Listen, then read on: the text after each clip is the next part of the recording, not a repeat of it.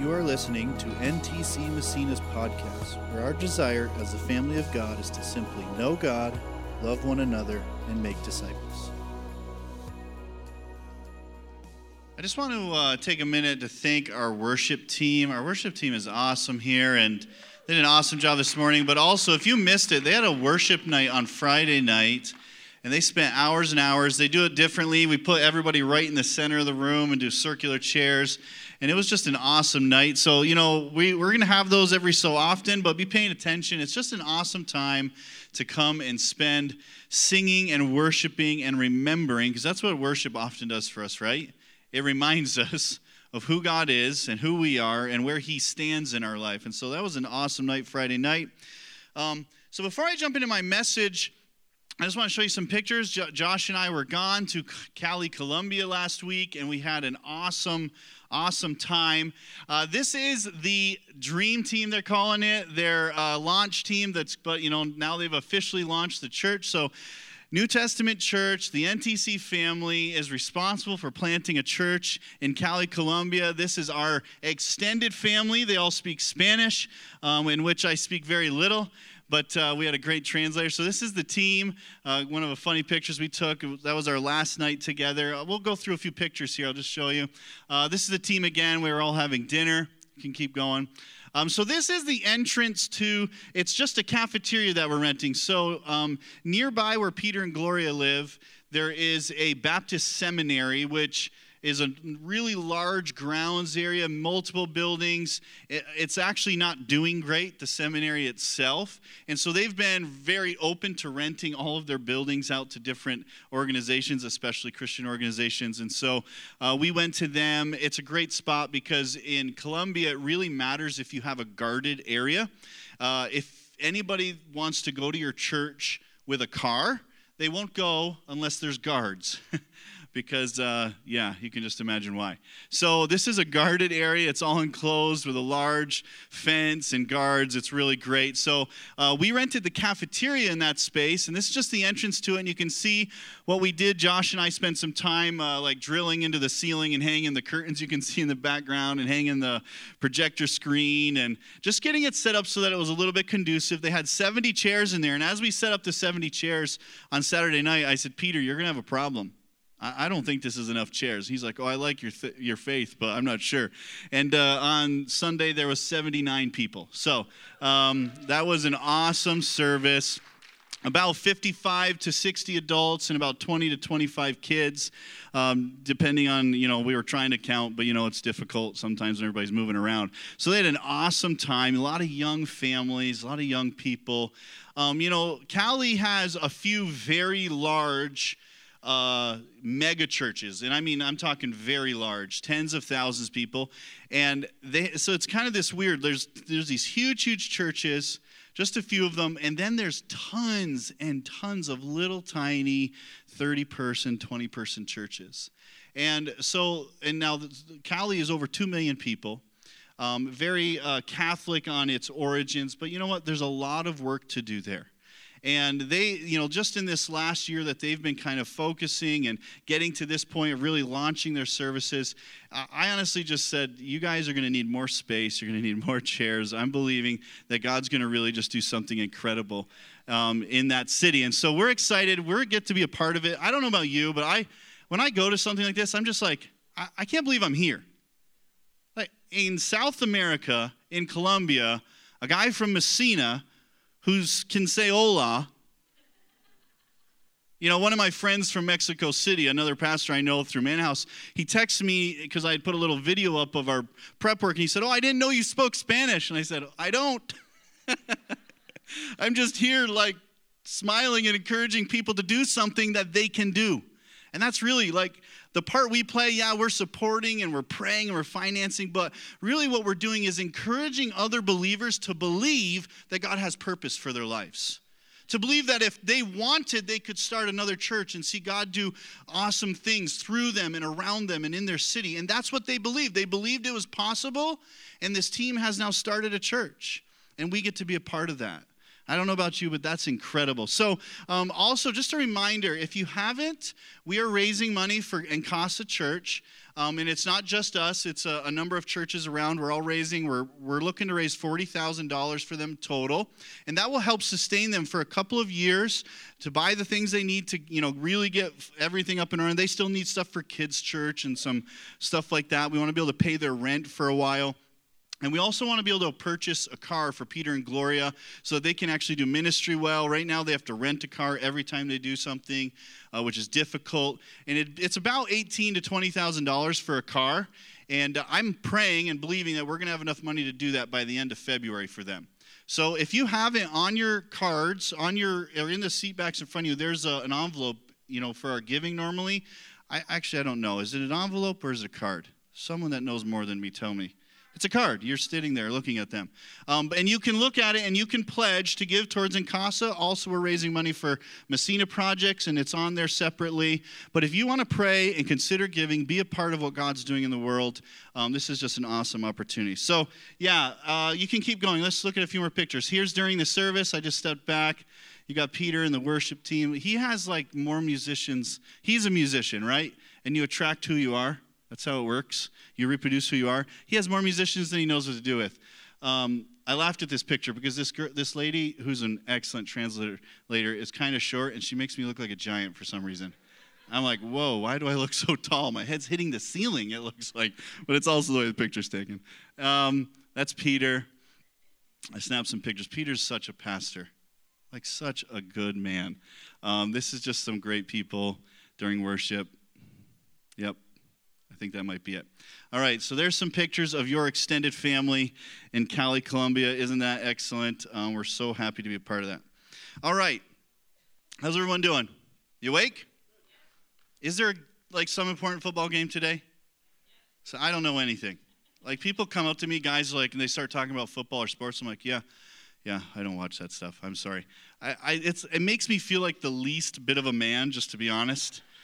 But listen, I like tools and John Deere and cutting things, but I just can't watch a screen about someone else playing a game. I don't know why I can't bring myself to care.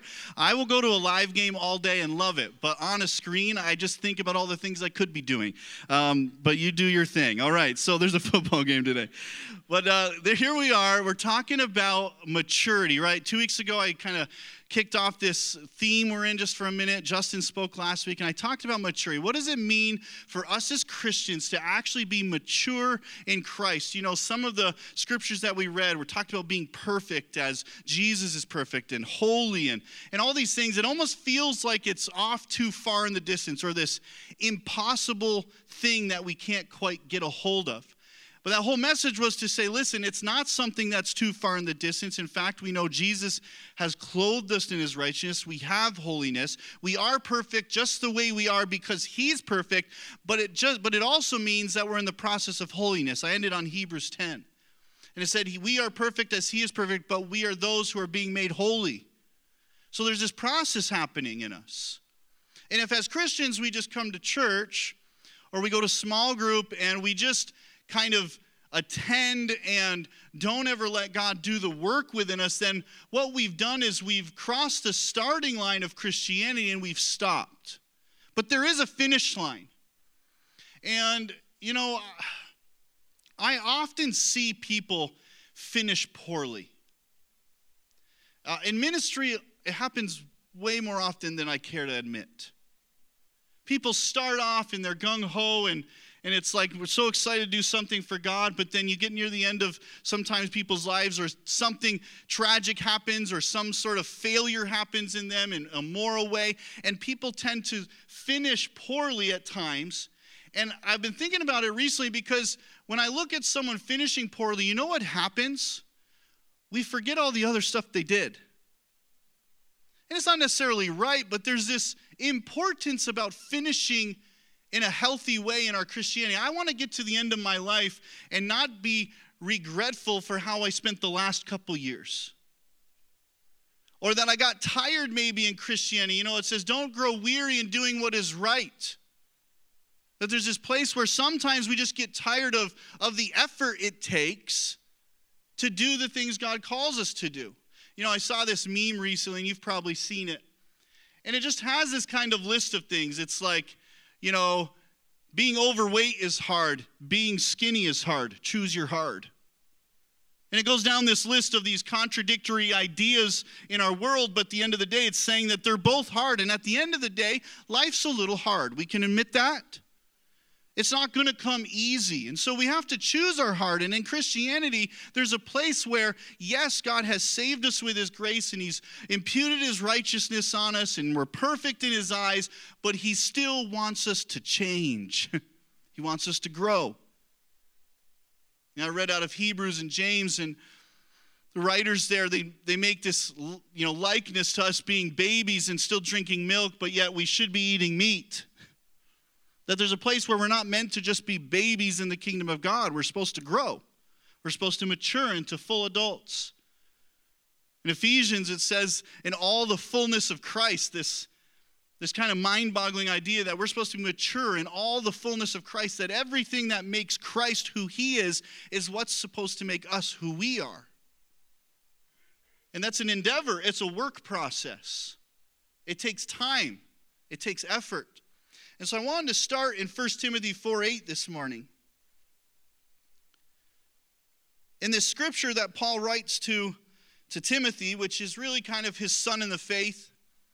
Timothy's a pastor in the Ephesian church, and Paul's often writing to him and encouraging him and telling him things. And this is what he says in 1 Timothy 4:8. He says, physical training is good, but training for godliness is much better, promising benefits in this life and in the life to come. You know, we heard Bruce talk about the benefits of what it means to follow God, that there is benefits that God wants in our life, but he's saying physical training is good. And he's talking to a group of people that actually understood what it meant to do physical training. But he says, but training for godliness is much better.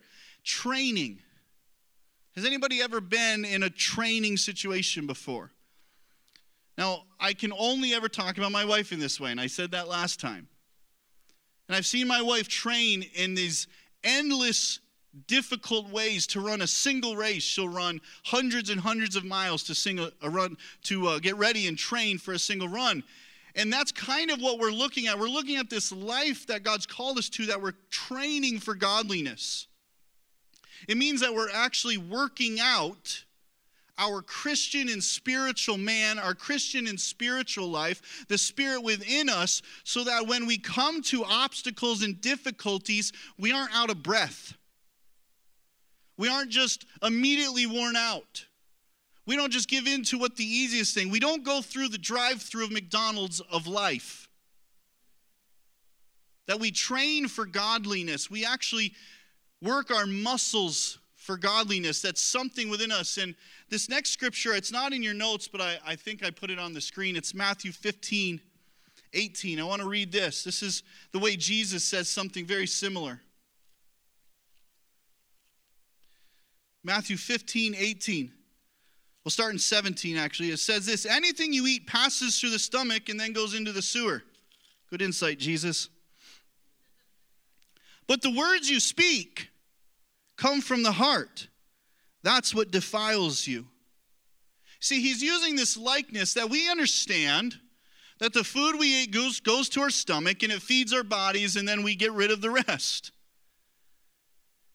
And Jesus starts to liken this to something else that actually makes us into the people we are. And he talks about the words we speak. Today's message is all about the tongue, what comes out of our mouth. And I think about this idea of training and training in Christianity, and I look through the scriptures and I see that there's just a really immense amount of scripture and language that talks about what comes out of our mouth. And it's funny because it's kind of feels like the opposite of what we're saying when what we eat is what makes us who we are, right? If you talk to any nutritionist or any person that works out at a gym, you can't just go and work out all the time. It really matters what you're taking in. Because what you're taking in is what's going to create who you are. And in Christianity, Jesus starts to say what you put out actually starts to create who you are. And I think about this And this has been true since the beginning of time. If you go right back to Genesis 1, we see this incredible power in words. It says Jesus creates the heavens and the earth and the sun and the moon and the stars. And it says he spoke those things into existence. And then he creates men and women. He creates humankind in his likeness. And I think that our words have power. And so the things we speak actually create. Go down just another verse or another scripture in your notes. Proverbs 18:21. It says the tongue has the power of life and death. The tongue has the power of life and death. That what comes out of our mouth has the ability to build up life or to actually destroy and create death. You know, I've made fun of this in the past, that old saying, sticks and stones may break my bones, but words will never hurt me. It's like the biggest lie ever. I've been hit with lots of sticks and stones. I have 2 older brothers. I don't even remember those moments. I remember the hard things they said to me at times. I remember when someone says something cutting and maybe something that is negative and something that kind of tears you down. For some reason that sticks with us, doesn't it? It's because in those words, in our tongue, is the power of life and death. And then the proverb goes on and says, and those who love it will eat its fruit. It means whichever one you choose, that's what you're going to eat. And it's this whole idea that what we speak is actually going to create who we are. You ever been around someone who's negative? Do they say positive things? No. It's like extremely simple. It's like, well, you're so negative because that's what you're always saying. That's what you're always agreeing with. It's what you always believe to be true, and so we end up repeating these things, and we do it to ourselves. It happens in our mind. It happens in our words.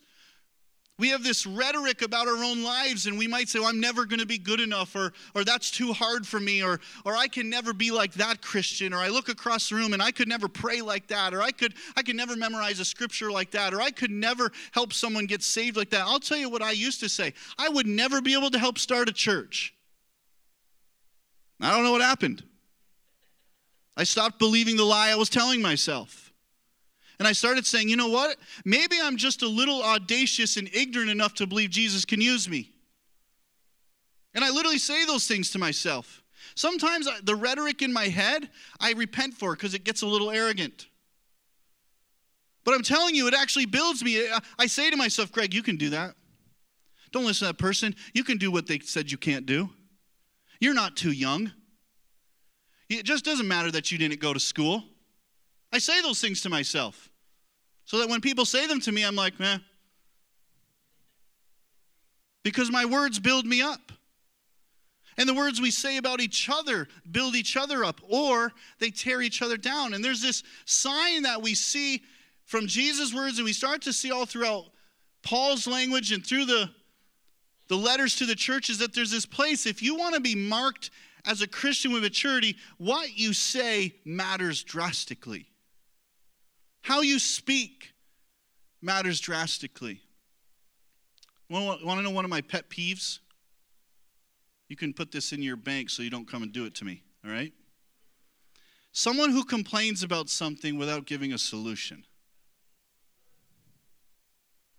I'm like, oh, really? I didn't notice that. Sorry, that's my sarcastic side coming out.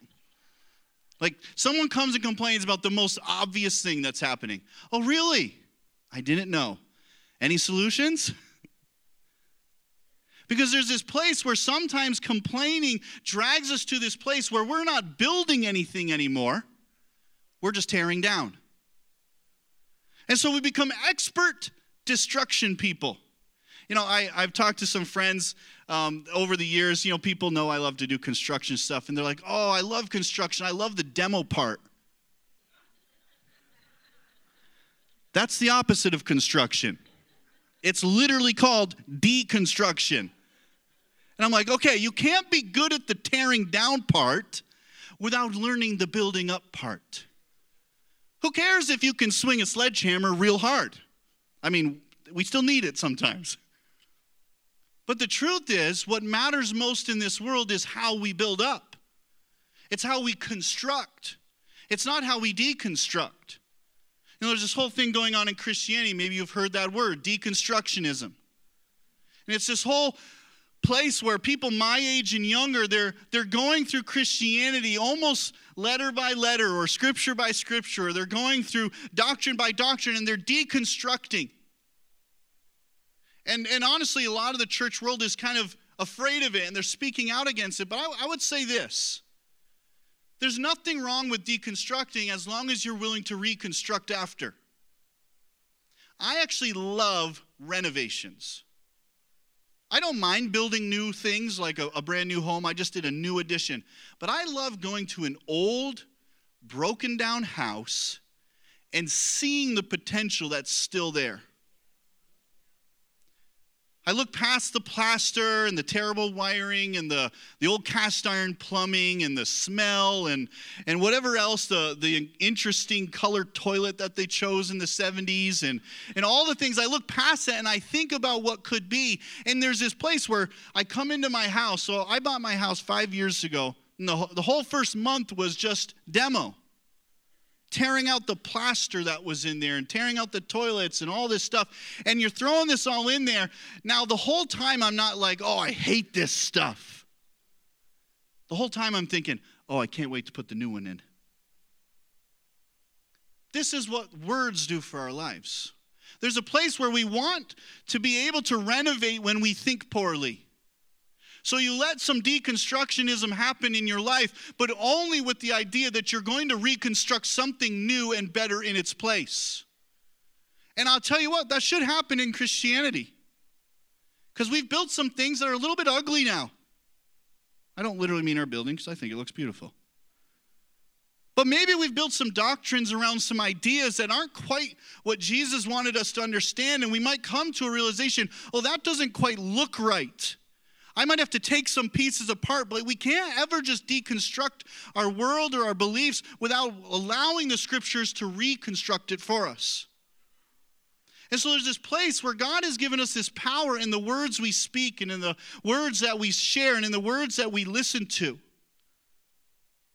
And if we want to be mature Christians, then we have to be extremely aware that everything we say has the power of life and death. Proverbs 13:3. Says those who control their tongue will have a long life. Opening your mouth can ruin everything. Yeah. Yep. We know that. It should be on the top of every Facebook post. James 1:26. If you claim to be religious, but don't control your tongue, you are fooling yourself, and your religion is useless. Ouch. In fact, I would say this might be the biggest painful realization if we're holding a mirror up like I talked about last week.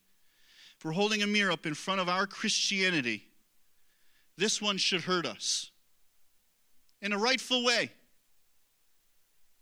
Because sometimes we say, love one another like God has loved us, and then we don't love one another. Or we say hurtful things.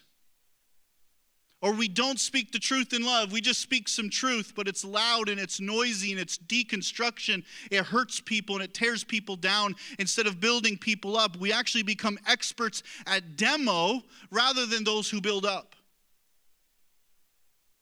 Because we're afraid of what the world's building. We might look out there and we might see, oh, but look what the politics are saying. Look what CNN is saying. Look what Fox News is saying. And so we just get really good at tearing down things, but we don't get good at building things up. And I read this scripture from James, who is very blunt. I would have liked James. If you claim to be religious but don't control your tongue, you're fooling yourself and your religion is useless. I think sometimes I've ran into people who have just had it up to here with words that came from Christianity, and in their mind, our religion is useless.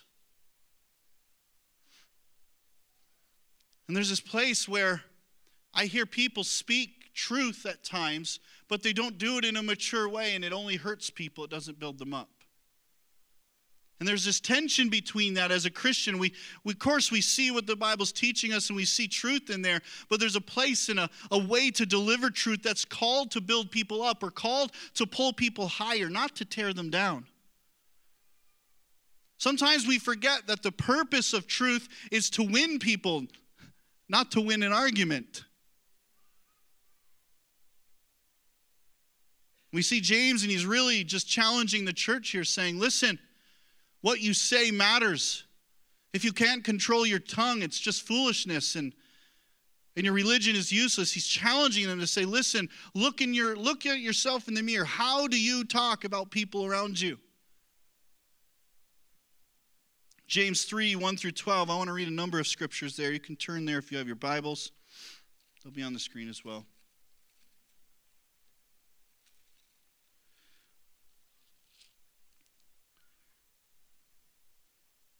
James, he writes, "Dear brothers and sisters, not many of you should become teachers in the church, for we who teach will be judged more strictly.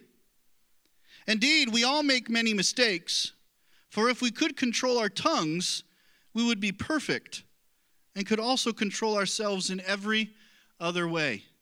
There's that perfect word again. If we could control our tongues, we would be perfect and could also control ourselves in every other way. I think James and Paul and Jesus are trying to get us to understand that our words have such power that maybe there's these places in our lives where we struggle to control ourselves, to have self-control, maybe over sin patterns and difficulties and the ways we think and the things we give into. And he's saying, listen, if you could just learn to control your tongue, you'd be able to control everything else. And I think there's a reason for that, because what we confess tends to be what we do or become. And so if we confess, well, this sin is just too hard for me to give up, well, what do you think's going to happen? You're probably not going to give it up. You know, a lot of people, they, in Christianity, I would say in years recently, have kind of trashed or talked down about word of faith. You know what word of faith is? It's a little bit on the hyper side where people they're declaring something before they ever see it happen. It's especially around healing. Like, let's just have a word of faith and believe regardless of what's happening in this person's life. We're going to declare something. And there's a tension in that I would honestly disagree with. Like, man, we have to look at reality too and pray for the current situation. But I also think there's something right in this word of faith thought. Because what it is it's now speaking out something that maybe you don't see as possible, but might be possible. And so you speak something even before it's true. Now, I've walked with a number of people who have struggled with addictions, and I've never struggled with too many hard addictions. I've had a couple in my life, but nothing crazy. And so the truth is, I can't honestly fully relate to someone who has been wrapped up in an addiction, especially drugs, for years and years. But what I usually say to them is start saying something that you think is impossible. Say, I'm going to quit this. I'm going to be free from this. Because most of the time when I talk with people who are in addiction, they don't say that stuff. They're like, it's too hard. It's impossible. I've tried 100 other times. Their rhetoric is the opposite. And if we could just somehow start to change our own rhetoric about our own lives, I think the things we would actually be declaring would start to come true. And that's what James is trying to say, and that's what Jesus is trying to say. He says, what you eat or what you speak, it's going to be who you are. That we could learn to control ourselves in every other way, that somehow freedom would come into our lives if we could just actually speak it out. You know, as a father, my biggest downfall is I like things to be perfect. And I have 5 kids. You do the math. It never works out. I want the shoes in the right place. In the winter, I don't want snow tracked across my floor. You know, just the simple things. But it never happens, right? Anybody else a dad? You know, don't stare at me too glaringly. And so I've struggled at times with getting angry over stupid stuff. Like, man, put your shoes away. Why are they all the way over here? Look at the puddle on the floor. And I get upset like that, and that's how I'll talk, just like that. God, what are you doing? And I've literally, turn the lights off. Turn the music down. Stop yelling. Like, there's this voice that comes out as a dad, and there's times where I've gotten angry, and I realize later, man, I shouldn't have acted that way. And what really triggered me at one point is my son said, Dad, you make me feel stupid. I'm going to cry because it's a terrible thing, actually. And when he said that, I was thankful for it. It hurt. It still hurts. I was thankful because I realized, you know what? What's more important, the stupid shoes or if I'm building up my son? And so I pray. I now say to myself, I'm not going to get angry. I'm not going to care about the snow on the floor. I literally coach myself. Now, it sounds funny. It sounds like just coaching, but honestly, I believe it has power. I'm not going to get mad about that. I don't care about whether they put their shoes in the right order. I don't care if those coats are hung up. No, don't care. Don't care. Don't care, Greg. You don't care. And I'll tell you what's happened. It changed me. It changed me. I kind of started not caring. I think Jessica sometimes thinks I should care a little more now. She's like, are you going to get involved with this? I'm like, nope, I don't care. But it did. It started to change me. I started to remember and realize in that moment, instead of going, oh my gosh, why can't my kids just put their shoes away? What's going on in this? Instead of the words that coach my rhetoric in the long way, I started to say, no, I'm not going to care about this. And so then I become constructive in my kids' lives instead of a memory where I'm deconstructing them. So there's this place where I realize and I want God to work through me as someone who builds up the world around me, who builds up people, who builds up the church, not someone who tears it down. And when I look through Scripture, I think one of the most incredible ways we do that is through our words. Matthew 12:36, Jesus says this, but I tell you, everyone will have to give an account on the day of judgment for every empty word they have spoken. Ouch. I think I've spoken a lot of empty words. You know, empty words simply means it's something we probably say without giving much thought to it. Anybody ever do that? I'm really good at it. I'm really good at just saying what's on my mind. It's not always thought through. It's not always filtered correctly. It doesn't always go through the should Jesus or does Jesus want me to say this filter. But there's this place where Jesus literally says, you're going to have to give an account for every word, for every empty word you spoke. It almost seems a little heavy, like, Jesus, man, you just forgiven us for all our sins, but then you say that? It's because there's such weight on how we speak. There's such weight on what we do with our words in this world. So how do we control our tongue? Psalms 19, I want to turn there.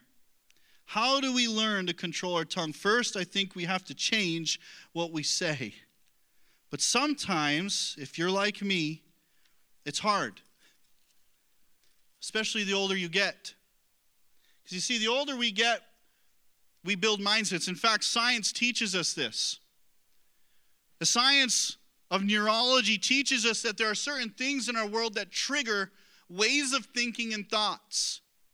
That we actually build neural pathways between a moment or a situation or even something we see or smell or hear, and it goes to a certain thought or a certain way of acting. Science teaches us this. I just think science proves how God built us. And so we see there's this place where as we get older, we actually have built these neural pathways or these ways of thinking, these mindsets that teach us to act and react in certain ways based on certain environments. And what we see in Romans 12, you heard Justin talk about this last week, that we have to be renewed by the renewing of our minds, it says. That there's something God wants to rebuild within our thinking so that what we say starts to be different. And it takes time. It's work. Your neural pathways don't just change in a moment very easily. And what it does is it takes a repeated action to rebuild how you think. And so every time I say, I don't care about the shoes being a mess on the floor, I'm building a new pathway.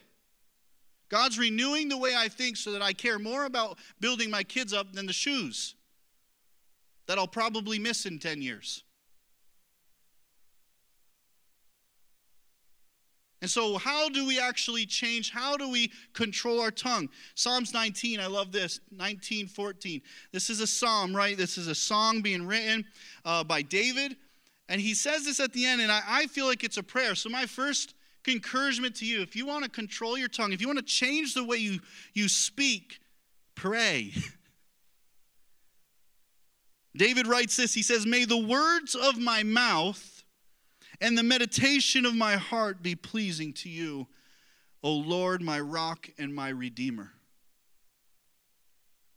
You know, I'd actually encourage you, if you really struggle with speaking in ways that you know you shouldn't, or your tongue feels out of control in your life, I would say this, and this is actually going to be my challenge to us. Every morning this week, we get up and we pray something like this. Start there. Read Psalms 19:14 every morning out loud. And I can guarantee you're going to start to change. Because immediately what it does is it reminds us that our mouth and the meditation of our heart would be pleasing to him. I tell you what, there are probably a lot of things that happen in my heart and in my mouth that aren't overly pleasing to God. But when I'm thinking straight and when I'm remembering what God wants to do in me, and when I'm saying the things that God wants to say, well, then it actually changes me. And so the words of my mouth would be different today. I think we should wake up and pray that. God, let our words be constructive today. Let my words build people around me today. Let my words build me today. May the words of my mouth and the meditation of my heart be pleasing to you, O Lord. First, we've got to pray. You want something to change in you? Pray it. The second one is this: captivate our thoughts. You know, Dave Barnum, I don't know if people remember Dave, but Dave worked here almost 20 years ago now, pastor here, and really was a great mentor to me for years. And he said this thought to me. I was struggling with some things. Actually, I'll go all the way back to what I was struggling with, just to be, since I'm being vulnerable today here. I was still struggling with drinking, and I was a Christian. I know.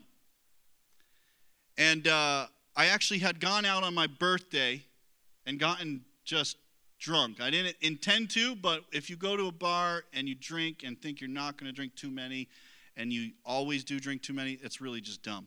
And I'd gotten drunk, and I was feeling horrible and guilty. Anybody ever been there before in some way, in something in your life?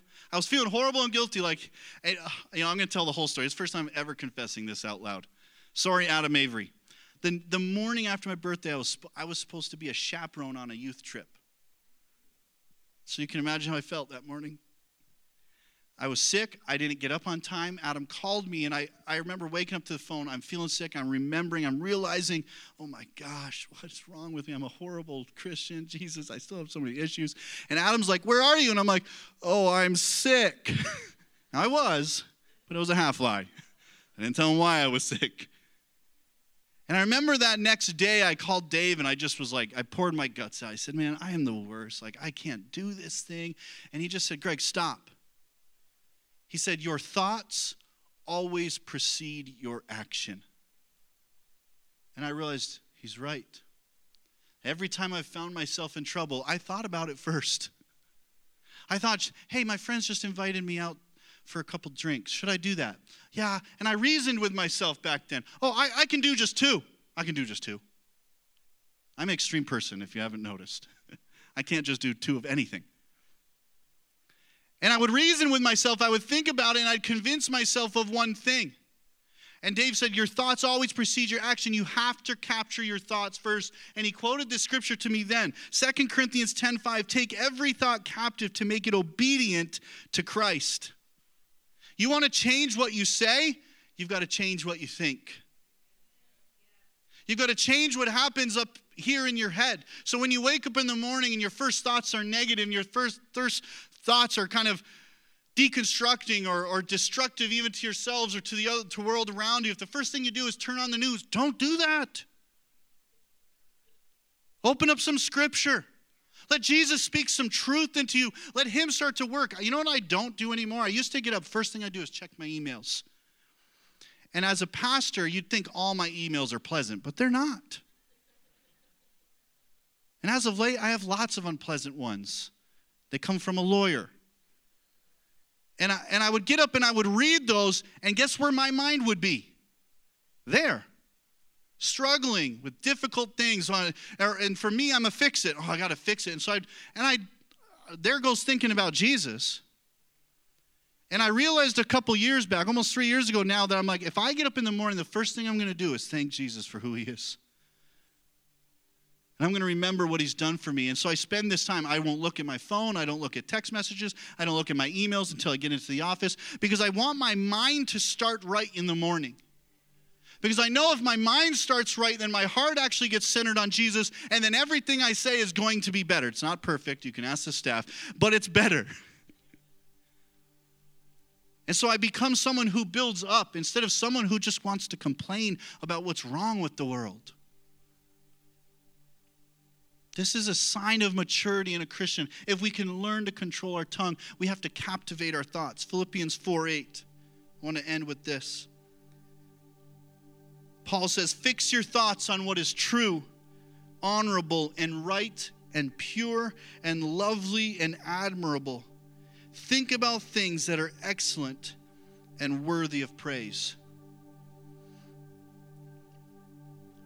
That should pinch us a little bit if we think about all the things that we let into our mind. If we think about the shows we watch. If you're struggling in your marriage, don't watch shows where divorce happens a lot, or where someone's dating someone else every other week. I'm telling you, what we put in builds our thoughts and then builds what we say. It builds our rhetoric for our lives. It builds what actually happens in the actions of our lives. And so we have to think about what actually goes into our mind. And Paul here saying, fix your thoughts. It means stay steady on this thing. He says true, honorable, right, pure, lovely, admirable. Think things that are excellent and worthy of praise. I'm telling you, if we could get our minds to be on that place, then our words would be different. If I wake up in the morning, the first thing I'm going to do is think about all the things I'm frustrated about with my wife. Guess what's going to happen?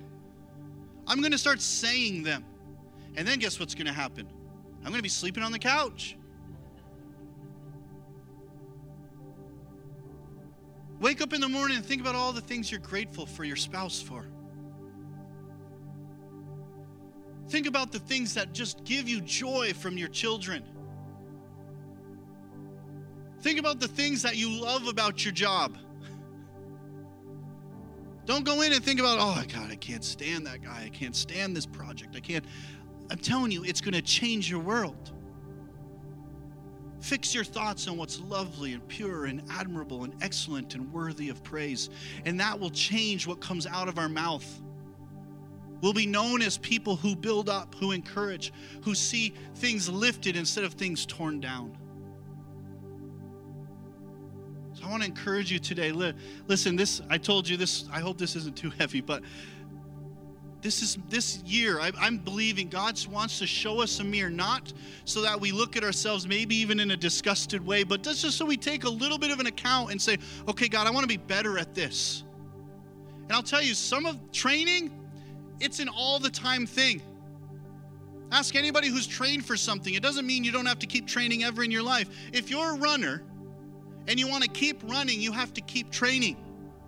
And so, yes, you might have great seasons in your life where your words and your thoughts have been good, but sometimes we just get settled and low on the training and we find ourselves relaxed, and then we find ourselves in a different camp of thinking, in a different camp of speaking. And God just wants to pull us back centered again. That we would be mature in Christ, that we would be full of Jesus, that we would say the things Jesus would say.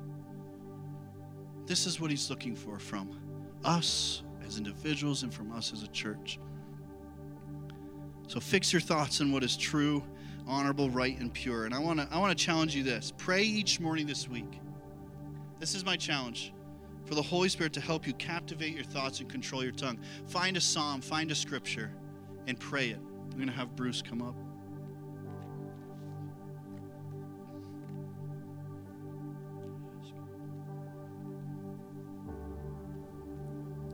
Just finish out of James here. It says, "Indeed, we put bits in horses' mouths, that they may obey us, and we turn their whole body. Look also at ships, although they are so large and are driven by fierce winds, they are turned by a very small rudder wherever the pilot desires. Even so, the tongue is a little member, and it boasts great things. See how great a forest of a little fire kindles.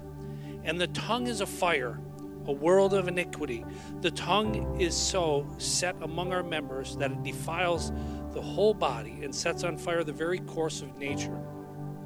I don't know about you this morning, but I'm cut to the heart. And I'm a master at demolition. And I need to get better at the reconstruction side. So this is a word that's well-timed for me. Any of you ever have a really good day and you can ruin it at the end just by saying something that you shouldn't say? Maybe I'm the only one, but I don't think so. This is something that we all have to do better in.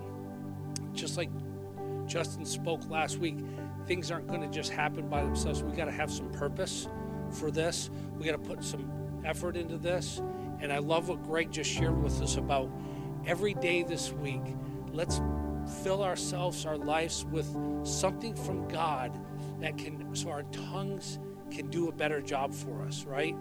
We're not all about demolition all the time, getting things right, making sure that somebody else's life, looking at the speck in somebody else's eye when we have a beam in our own, right? So God help us. It's a great word, because anytime Jesus speaks, it's deconstructive, but then it reconstructs something far greater. Amen? Let's believe God for a better use of our tongue this year. Every day, just like Greg said. Father, we just thank you this morning, Father, for your word. It's infallible, and it will complete that which it was set out to do in our midst today, Father. Help us, Lord God, to be mindful of this word all week, Father, that we would indeed take in truth and the good things. Think on those things which are pure and holy, Father, that we would be able to speak those words, just like Jesus said, I only say those things the Father tells me to. Father, that we would speak encouragement, construction, Father, that we would bless others with our tongue, Father. In Jesus' name, Father, I pray a blessing over everybody here. Lord, give us the words to share with those around us, those we work with, Lord God, and our family members, our loved ones. Father, we speak kindness, Lord God. Help us this week, Father, to be better with our tongues. In Jesus' name, amen. Amen. Have a great day, everybody. Thank you for listening to NTC Massena's podcast. We hope you join us next week and have a blessed day.